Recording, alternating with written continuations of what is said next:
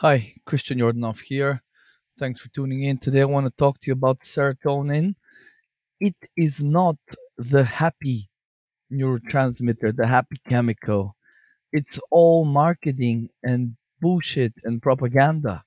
Serotonin is not good for you, at least too much of it, right? We need some for various bodily functions, as with similarly with cortisol or estrogen or histamine, but as we know with cortisol, and I'll be talking a lot about that in the future, um, cortisol in high amounts leads to disease. As I'm going to be writing in my upcoming book, which I am working hard on at the moment.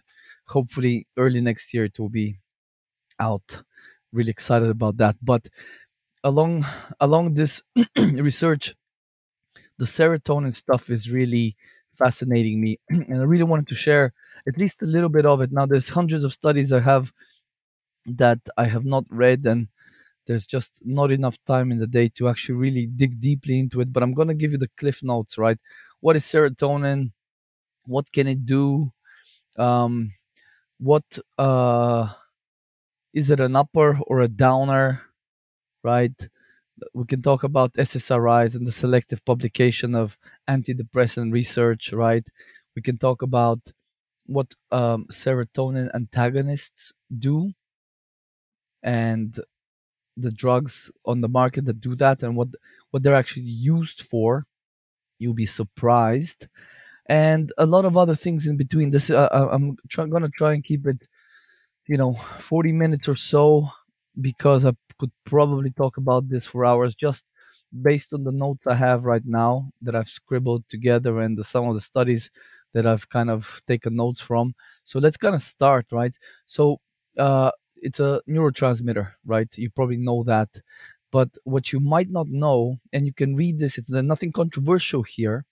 You can read this on Wikipedia, right? This is from Wikipedia. I just took some snippets. Listen to this again from Wikipedia. These are comments or other extracts from the article on Wikipedia about serotonin. So, besides mammals, serotonin is found in all bilateral animals, including worms and insects, as well as fungi and plants. Right. So this is a very primordial chemical, right? It's not just humans or mammals that express it. It's in fungi and plants, right? It's a signaling hormone, if we could call it that, in plants and fungi, right? It's interesting that serotonin is one compound of the poison contained in stinging nettles. When you touch a stinging nettle, as we did when we were kids, that sort of redness and irritation and itching and sort of pain sensation, that was in part because of serotonin and probably a lot because of histamine release. Serotonin is present in insect venoms and plant spines, serves to cause pain, which is a side effect of serotonin injection. Serotonin is produced by pathogenic amoeba, causing diarrhea in the human gut. The gastrointestinal parasite Entamoeba histolytica secretes serotonin, causing a sustained secretory diarrhea in some people. Patients infected with Entamoeba histolytica have been found to have highly elevated serum serotonin levels, which returned to normal following resolution of the infection. Entamoeba histolytica also responds to the presence of serotonin by becoming more virulent. This is crazy stuff. This was mind boggling for me because I only know this information basically a few months. And it was hard to accept at first. And I'll tell you why. Because myself and my wife, we were using 5-HTP, 5-hydroxytryptophan, which is a supplement you can buy, and I'm sure some of you have used it. It's a precursor to serotonin. So don't ask me why, but we were taking it and it was helping my wife with her sleep, and I would sometimes take it. And but I experiment with so many different supplements. I wasn't married to it or anything, but it was all because as much as medicine and the pharma industry are pushing this scam that serotonin is the happy chemical. The same thing is going on in the natural health circles. Most people are like, we need to raise our serotonin. Let's raise our serotonin. We will feel good. It's the feel good hormone or whatever.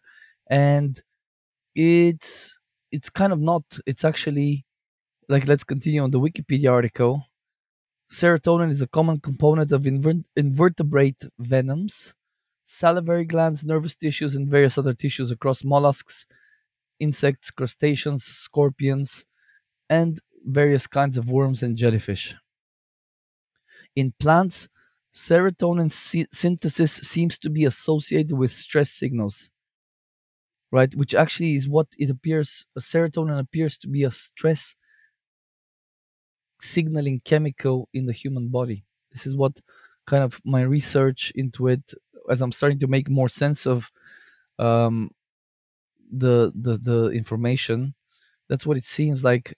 Serotonin becomes elevated in us during some type of stress or some type of period of stress, right? More snippets from Wikipedia. There is a very delicate balance between physiological role of gut serotonin and its pathology.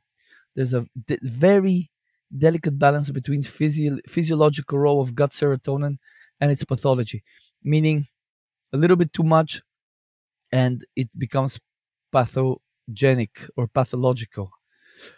And what's interesting, just as an aside, is you might not know this. Most people don't. I don't think know this, but 90% of the serotonin is made in the gut. Right? There's these cells in the gut called enterochromaffin cells, and they will secrete serotonin depending on if a threat or stress is perceived. That threat can be gut irritation, it could be some food, so it could be endotoxins, various pathogens. They can kind of uh, activate certain receptors, and that will, one of the roles of increasing serotonin in those instances is because it's used in gut motility.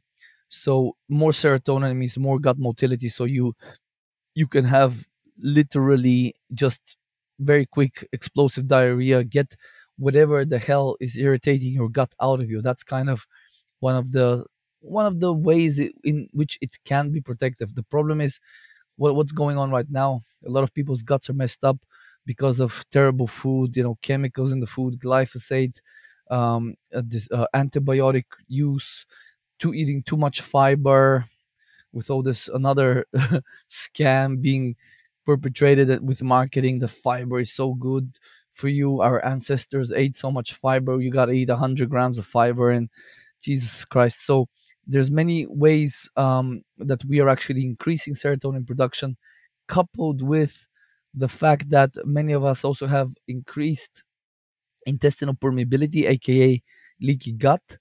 And when you have more serotonin being produced in the gut and leaky gut, a lot of that serotonin can actually end up in the bloodstream, and then it becomes, obviously, it it can get into the central nervous system, the brain, and then it can exert its effects there.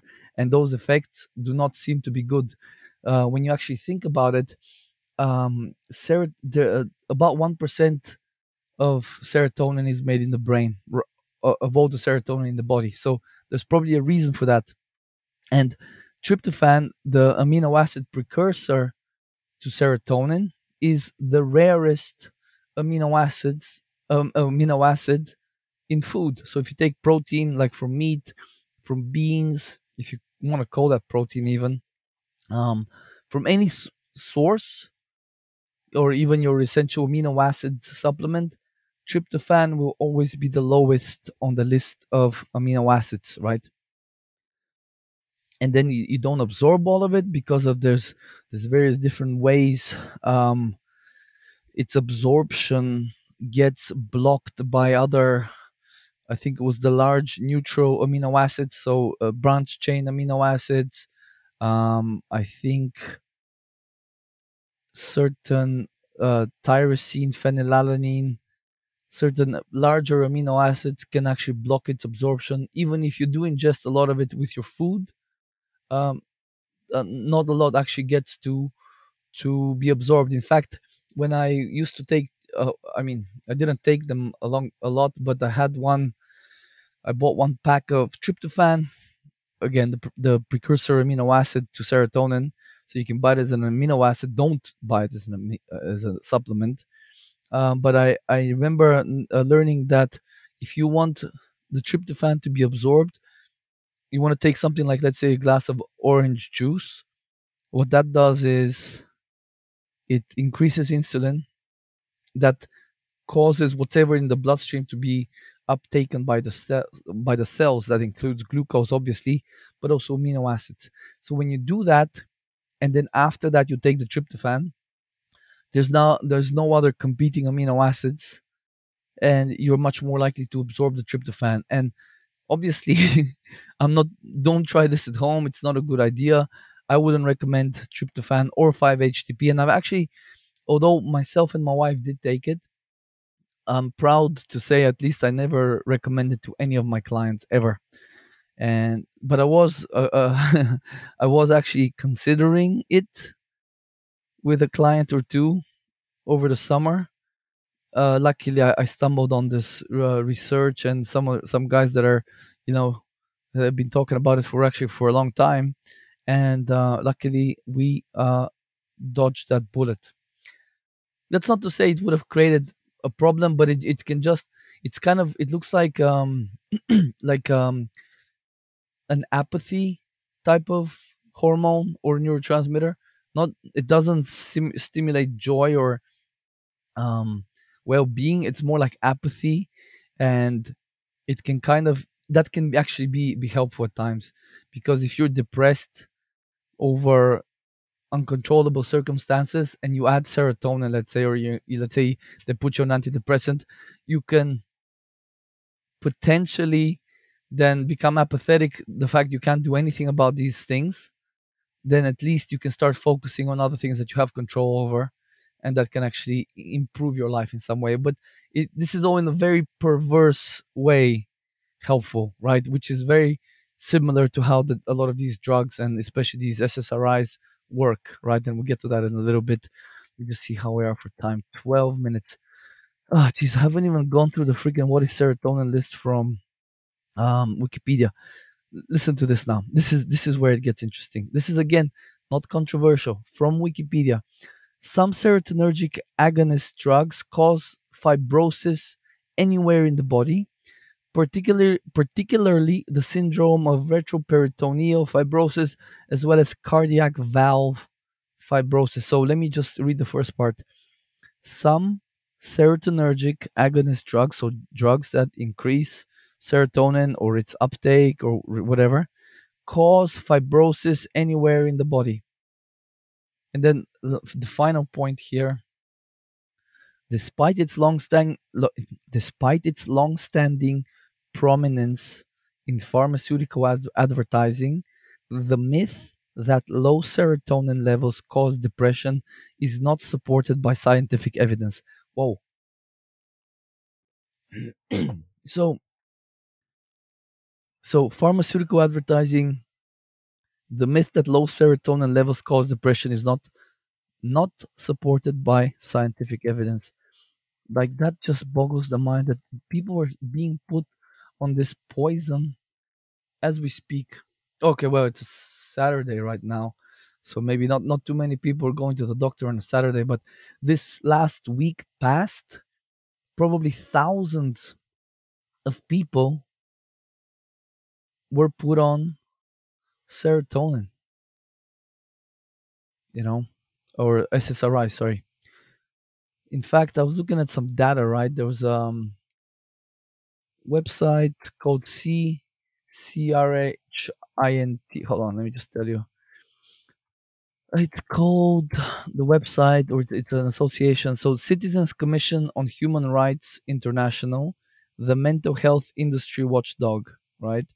People over profit, action against abuse. So, they have the stats on how many people in the USA are on SSRIs. And I just pulled up the numbers from 2020, people of all ages, 45 million Americans are on freaking antidepressants. That was in 2020. God knows how many were put on antidepressants in the last 3 years. I'm sure a lot, a lot. And by the way, out of those 45 million in 2020, 2 million of those were under the age of 18, 0 to 17, right? So, like just travesty, um, crimes against humanity, all these words barely do justice to the amount of damage perpetrated by the medical system. And it's, it's at the end of the day, I know these doctors fell into this, and they were well intentioned in the beginning, but these people are causing grievous harm to literally tens of millions of people just in the USA alone. Never mind looking at the numbers worldwide. And this is serious, serious criminal negligence. And you know what? This is just SSRIs. Let's not even get on the statins, the all the estrogen, different things with premenopausal women, young girls as young as 11 being put on them, postmenopausal women being put on, just maiming and hurting women with these drugs. But this is just unbelievable. If stuff like this doesn't get you angry, I don't know what will, right? So the what serotonin can do in the body is actually, like I already mentioned from Wikipedia, it can cause fibrosis, and it's actually very well known that it can drive fibrosis in the skin and the organs, right? And actually, in organs, fibrosis, which is basically like scarification, laying down of collagen fibers, it's a kind of like a scarification of the organ, right? From what I understand, this is a precursor state to cancer developing in organs. You cannot have cancer without an initial fibrosis stage, right? So this is actually a very nice business model. If someone comes to you, they're a bit unhappy because they lost their job because they don't want to get an experimental procedure performed, and then they're not happy about that, and maybe they're struggling now with uh, paying the bills, and they've been stuck at home for months watching depressing news and whatever else, and where the world is going, and their kids are being told that men can get periods and stuff, and you go to the doctor needing some help, they stick you on one of these SSRIs, and then it starts creating fibrosis over time, and then 5 to 10 years down the line you have a bunch of other different health problems that cannot really be traced back to the initial poison, because they're smart enough. If these interventions killed people immediately or within a few weeks, people, even the most blind people, would see that. So they're smart that the damage happens slowly, right? So 5, 10, 15 years down the line, maybe 15 years is too much, but 5 to 10 years down the line, they want you coming back. They need repeat customers. We can't just fix your mood and that be the end of it, right? You got to come back, and we need lifetime customers. So high other this is from studies now.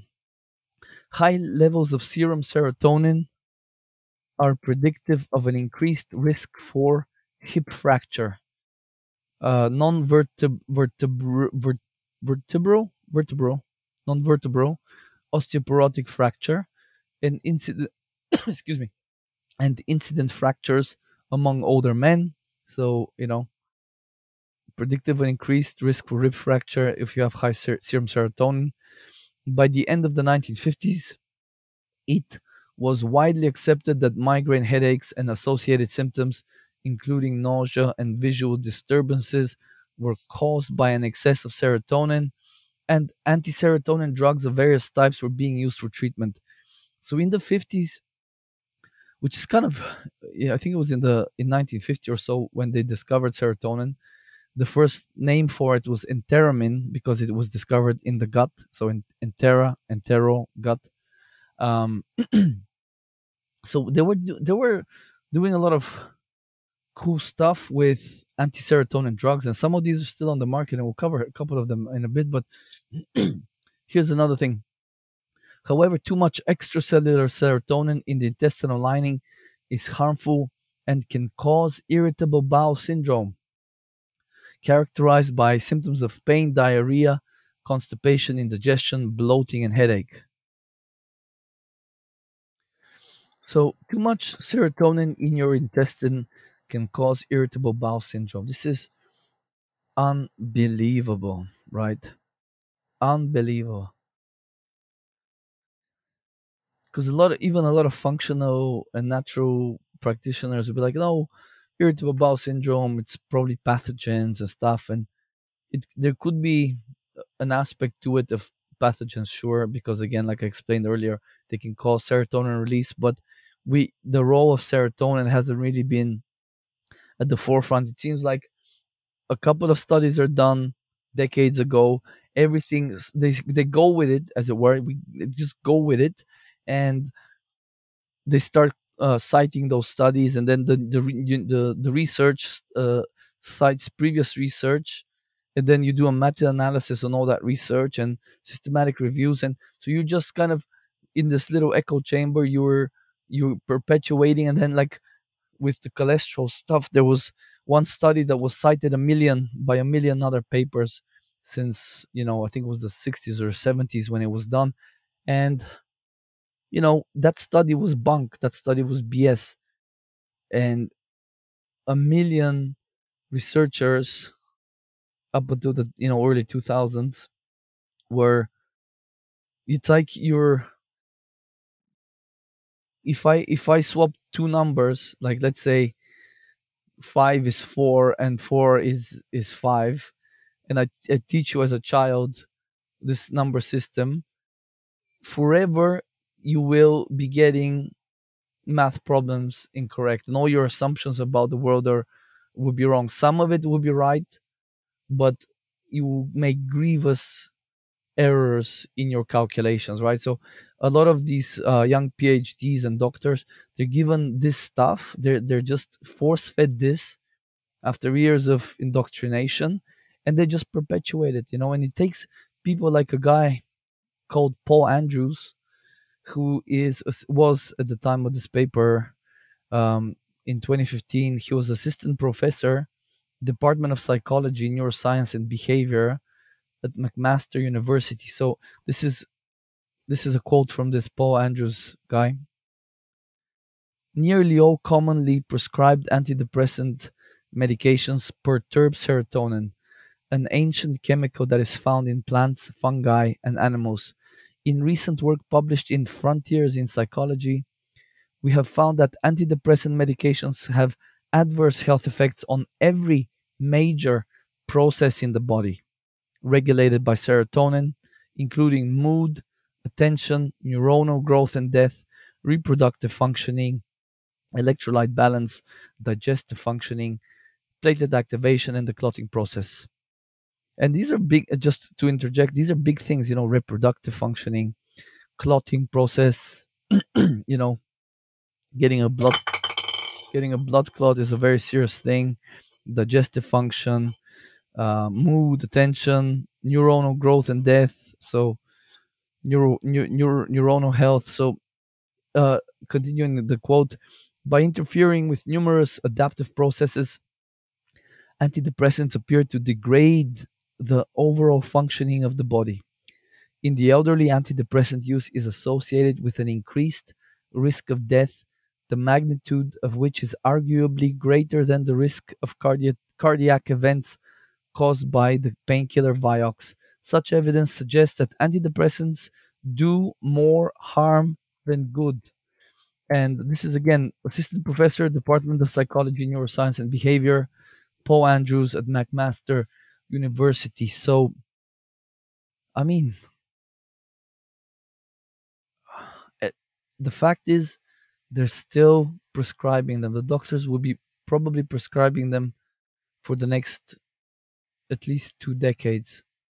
Um, that that's a very, I guess, conservative estimate from kind of my point of view. I'd say 20, 30 years at least. They'll keep, even as more evidence comes up and more doctors speak out and PhDs speak out, they'll continue doing it. It's all marketing at the end of the day.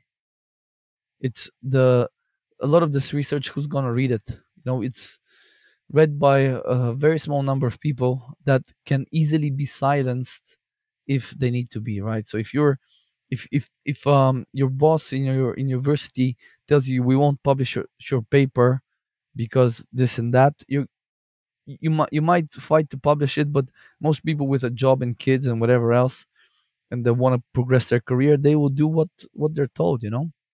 They will toe the party line. There is a thing called the post SSRI sexual dysfunction.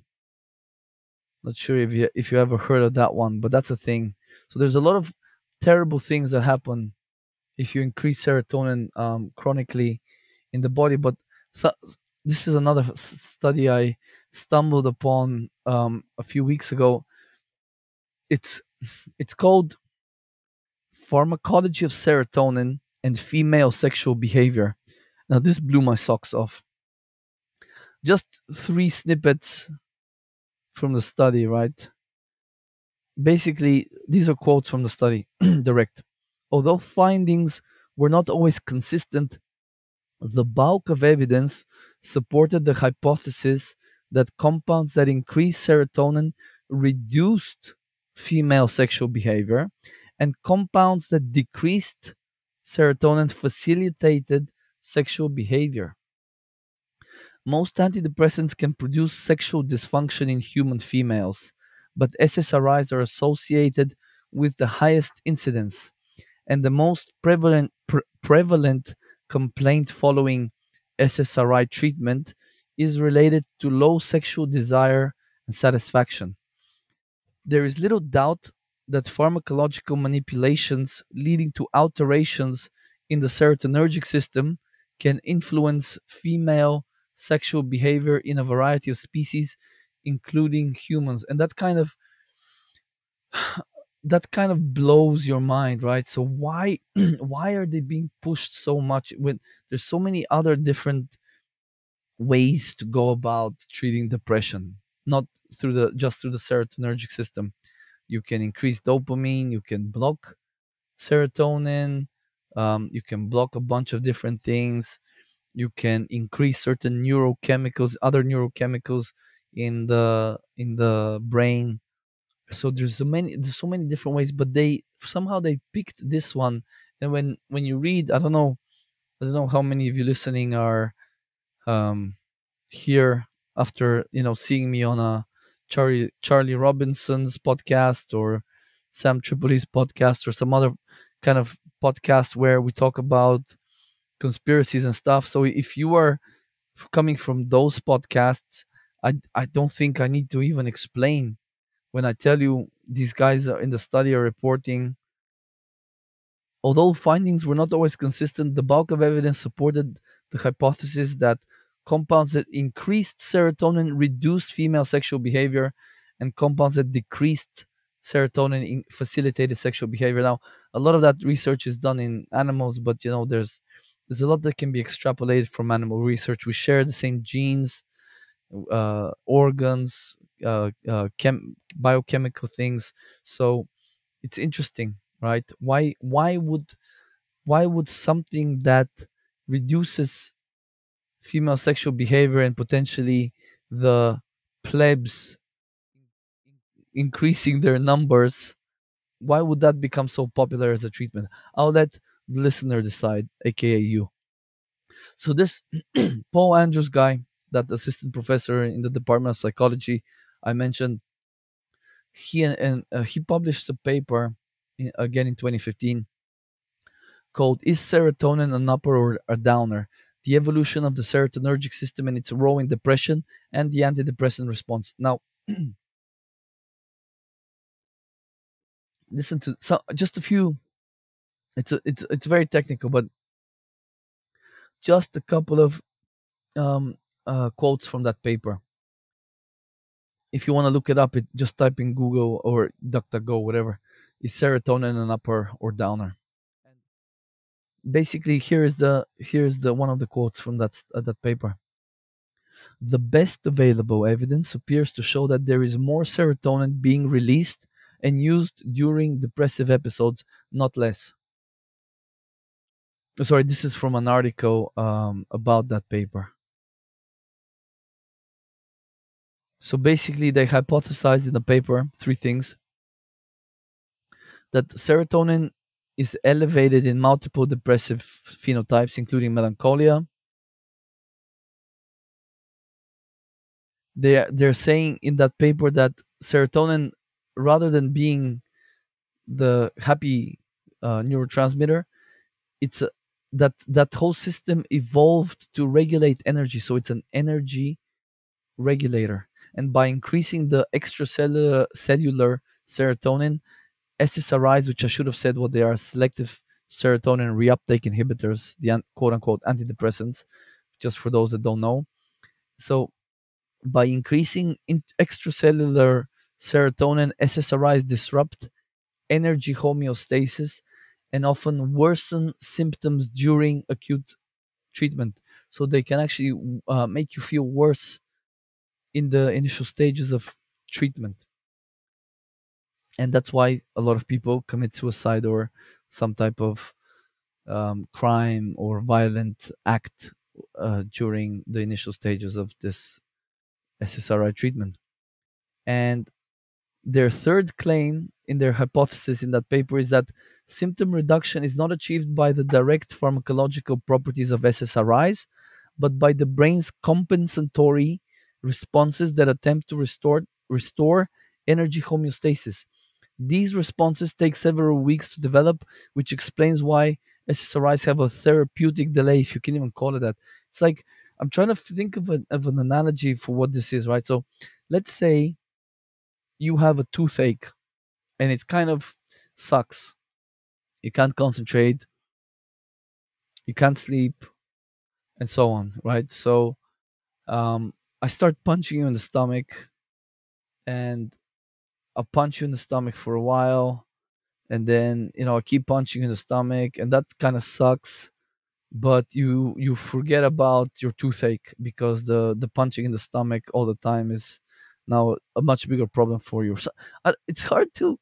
It's really a torturous, perverted way of. So the only reason these SSRIs seem to show a any therapeutic value is because they mess with your serotonin, they mess with the energy regulation, and then over the weeks the brain compensates for this extra serotonin, and that somehow it's like almost if you do torturous exercise for weeks and weeks, eventually you will probably adapt to it and be able to do it. Like I remember when I was a kid, like 15, and we went with my friend to work on the building sites and in Spain in the big heat.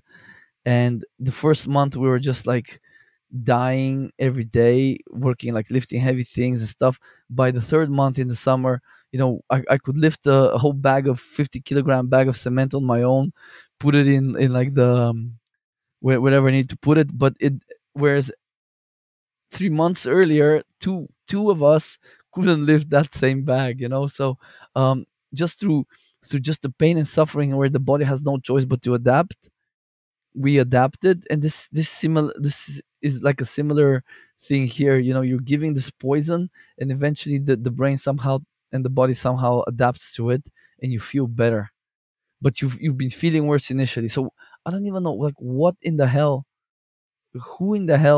allowed this stuff, and why are people allowing this stuff to happen? um what else? Wait, I wanted to say something else, I forgot. God. Yeah, so actually some of the SSRIs, I think Prozac, which is fluoxetine, I think that one has a slight dopamine agonist effect. So it actually, the relief you feel is, or I think it's either a dopamine agonist or it is a blocker of certain serotonin receptors. So either of those will actually give you um so let me see. So dopamine transporter. So I think maybe it blocks a couple of the serotonin receptors. So that blocking some certain serotonin receptors can actually give you relief, but the fact that it's increasing serotonin peripherally over time is causing a lot of problems for the person, and potentially fibrosis, actually physical problems. Never mind, sexual dysfunction, problem sleeping. God knows what else can happen. It just everybody will vary depending on how much other stress hormones are playing a role. For example, serotonin will raise cortisol. So if you have a problem with excess cortisol, that can actually that can cause violence, psychosis. That can cause um, sleep problems, high blood sugar, all manner of problems. Right. So it's kind of pretty disgusting and perverse the way they give you relief and then they cause further problems down the line. It's pretty sickening. Let's see. What else? So pharmacology of serotonin. Serotonin. What did I? Okay, five. Wait, I had more points. Okay, so then we have the selective publication of antidepressant trials and its influence. Uh, wait. Sorry. I'm all over the place. I took a nap before I did this episode. So okay. So basically, there's selective publication in the antidepressant research. Right, there was a paper. Part of I have the partial name. It's called Selective Publication of Antidepressant Trials and its Influence on Apparent Efficacy uh, of Antidepressants, or something along those lines. Sorry about this. Yeah. Selective publication of antidepressant trials and its influence on apparent efficacy. So basically, when you do a study in the USA, you register it with the FDA, and then it's your prerogative after the study is done whether to actually publish it in a journal. And these researchers looked at basically there was 74 FDA registered studies. Sorry, my bad. They How many was it? Okay, yeah, 70. There was seven. So between 1987 and 2004, in that period of quick math. Jesus Christ. Sorry, this is um, mathematics is not my good side. I will admit that readily. So 17 years. In that 17 year period, there was 74 FDA registered studies on 12 antidepressant agents involving around 12,500 patients. So out of those 74 FDA registered studies, 31% of them were not published. So about in terms of the study participants, it was about almost 3,500 study participants. So about a quarter in terms of study participants of the data was not published in those 17 years of research. Now imagine you're a doctor and you're only seeing part of the picture because according to the researchers that published this paper, studies viewed by the FDA as having negative or questionable results were, with three exceptions, either not published, 22 studies, or published in a way that, in our opinion, conveyed a positive outcome, 11 studies. So they either were not published or they were published in a way that showed a positive outcome, even though, in these folks' opinion, it was actually a negative outcome. Now imagine you're a busy doctor with maybe like a family, a couple of kids, whatever else. You want to go play golf and do whatever you want to do on the weekends. You just maybe read some meta-analysis, or you know, you might, if you're a psychiatrist, you read the studies, but you don't have time to go digging through the FDA databases and see what was published, what wasn't published. Very few people have the desire, time, and whatever else to do this kind of research. So according to the published literature, it appeared that 94% of the trials conducted were positive. That's what you see if you're a doctor, let's say in 2006. Let me see, are these antidepressants I'm giving to my patients effective, safe and effective? You read all the literature in the past 20 years or so, and you're like, wow, look at this. Maybe a meta-analysis will show 94% of the trials conducted were positive. You're like, oh my god, this is safe and effective. Um I'm gonna be prescribing this like hotcakes. Everybody, come get your SSRI. You have a 5-year-old kid. Oh, it was a bit sad 2 days ago. Let's put it on an SSRI. I mean, literally, they're putting kids on these SSRIs, and it's only. I mean, I shouldn't even laugh because this is absolute tragedy. Though the crime beyond criminal, beyond evil. What's happening? You know. So yeah, and then by contrast to those 94% of the trials conducted were positive, if you looked at the full picture and analyzed that, it was more like 51% of the trials were positive. So that's there's a very serious publication bias in general in science. So we can't really trust only the research, right? We have this sort of saying, we should be evidence based but not evidence limited, because there might be an evidence base for drugs and certain interventions, but if there's no incentive to test something that cannot be patented, like a vitamin, let's say, if there's no incentive to run trials on that and promote that and market that as an effective thing for whatever, then there won't be any much or any publications on that. So there's no evidence base, but that doesn't mean we should completely exclude those things because there is no evidence base. So we have to be very careful, you know. Um, God, you know what? Like this. Hold on a second. 42 minutes. I said I'll keep it to 45 minutes or so. There's so much to talk about here. But apparently, in 1951-52, a guy called John Gadam observed that LSD blocked the effects of serotonin. So apparently, in smaller doses, and actually, a couple of guys, Montanari and Tonini,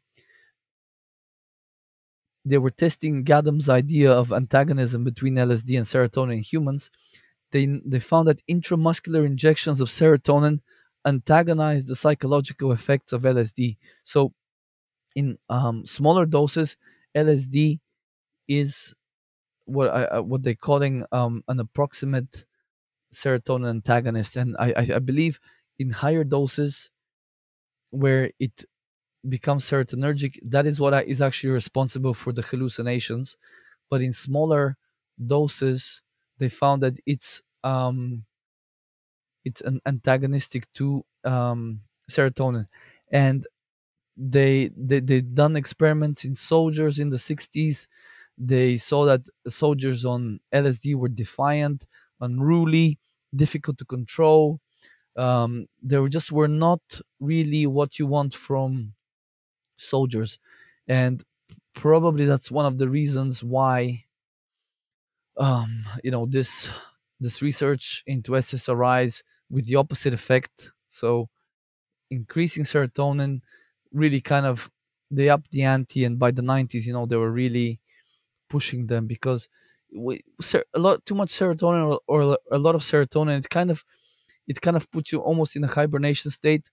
It kind of zombifies people, and I don't want to be derogatory to people suffering from depression, but uh, you know, I knowing some people on SSRIs, you know how it is. Like the highs are lower, the lows aren't as low, so it's kind of a compressed state where you don't experience really joy, but you don't experience severe sadness or other anguish. So I mean, that can sometimes be better than the reality you're in. But there's a lot of other ways. There's a lot of other ways that you can improve the health of the individual, because at the end of the day, depression, there's things we know are causative or contributory to depression, right? So it can be endotoxin in the gut, so gut dysfunction. In fact, people that are injected with, I actually have a study on this. I was gonna do an episode. People that get injected with endotoxin, which is a bacterial cell wall fragment, they're they very quickly exhibit symptoms of depression, reduced cognitive ability, and stuff like that. So that's one thing. Reduced energy in the brain, um, certain reduction of certain neurosteroids, that or repletion of those neurosteroids, that can actually be um, has been shown to improve the depressive states. So there's a lot that can be done. I think I'll stop here because my voice is starting to crack, and I do have to work on the book, but I do want to put more episodes out in the coming months as I'm building up to the book launch, because I'm finding a lot of interesting research about the topics of the book, which it will be all health related. There won't be any of this stuff in there, but I wanted to share this because I wanted to get it off my chest. Basic summary: serotonin is not the happy chemical. You shouldn't be trying to raise your serotonin, right? Actually, what something I did want to say is there's quite a few drugs on the market that are serotonin antagonists, and I'll tell you, listen, this is just mind blowing. If you want the fullest, go on Wikipedia and type serotonin antagonist and start reading about some of these. But listen to this one. There's one called ritanserin. Um, so this is a serotonin antagonist medication described as an anxiolytic, helps with anxiety, antidepressant, anti-Parkinsonian, and antihypertensive agent. So far, so good. It was chiefly investigated as a drug to treat insomnia, especially to enhance sleep quality by significantly increasing slow wave sleep by virtue of potent and concomitant 5-HT2A and 5-HT2C antagonism. So those are serotonin receptors that it antagonizes. So, I mean, guys, let me just repeat some of this. So, this drug is a serotonin antagonist that is described as helping anxiety, depression, Parkinson's disease, and high blood pressure. And it was chiefly investigated to treat insomnia. So if you're blocking serotonin and you're helping sleep, is serotonin helping you sleep? If you're blocking serotonin and you have less anxiety, is serotonin helping your anxiety? Likewise, if it's an antidepressant, why are we using serotonin reuptake inhibitors when a serotonin antagonist is described as an antidepressant? Like, whoa, holy cow! And this is from Wikipedia now about ritanserin. It was never marketed for medical use due to safety problems, but is currently used in scientific research. Oh, like the safety problems with the SSRIs, where people lose interest in sex or can't get an erection after, or freaking kill themselves or shoot up a school. That didn't have any safety problems, but ritanserin, ooh, God, one person kind of, felt a little bit too good, maybe. I don't know. Jesus Christ. I couldn't find what the safety problems were. But you see how backhanded and evil this whole system is. How messed up this system is, right? And but listen to this now. The It's currently being used in scientific research. So again from Wikipedia. Some of the safety liabilities that led to its discontinuation for the treatment of insomnia has led to its potential repurposing in the field of oncology, so cancer. Specifically, ritanserin acts as a potent inhibitor of DGK alpha. As such, it may be used to treat certain types of glioblastoma and melanoma.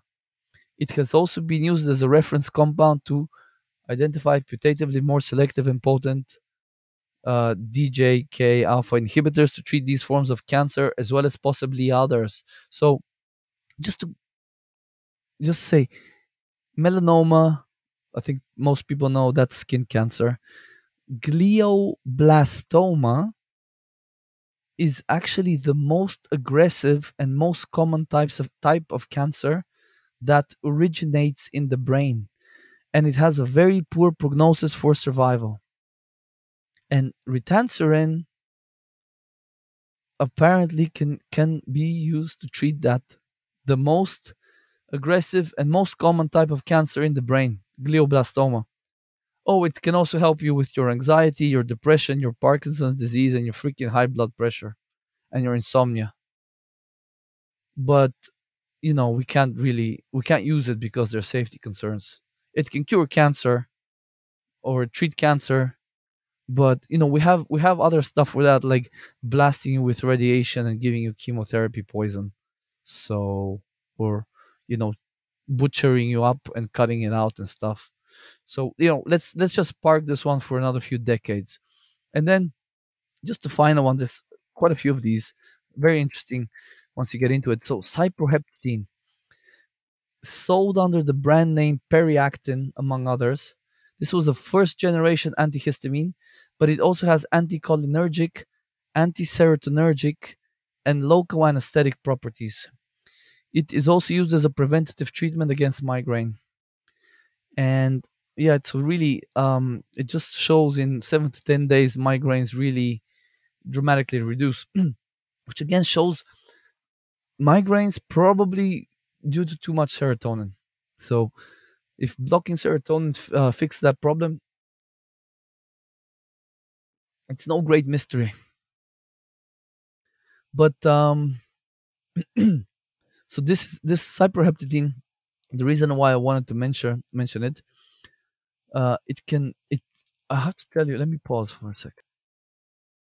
So yeah, so this one, although it was an antihistamine, you can't get it over the count, or rather, you can't get it without a prescription in the USA, but in other countries like Australia, you can. I think in the UK you can. I actually got some of this to try it. So, but this cyproheptadine, people are using it, and there's studies about um,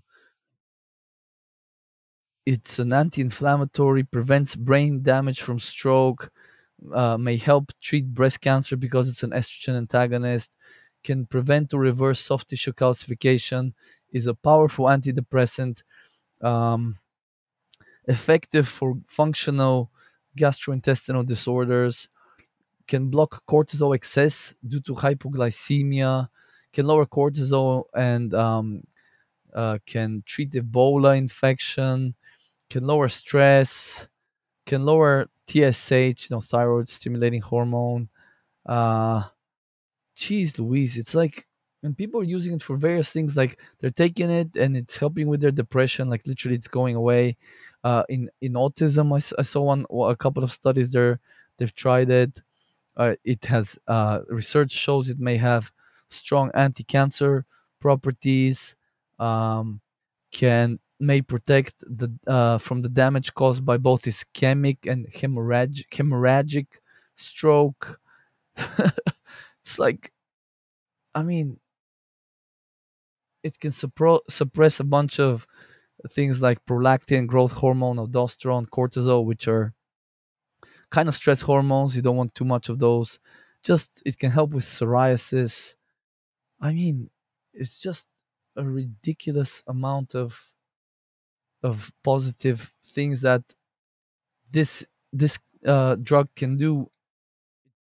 It's an antihistamine, but it blocks serotonin also. And I was so fascinated by these anti-serotonin compounds that I got some cyproheptadine myself, and I did try one pill. And normally I wake up very early, maybe sometimes as early as 4 a.m.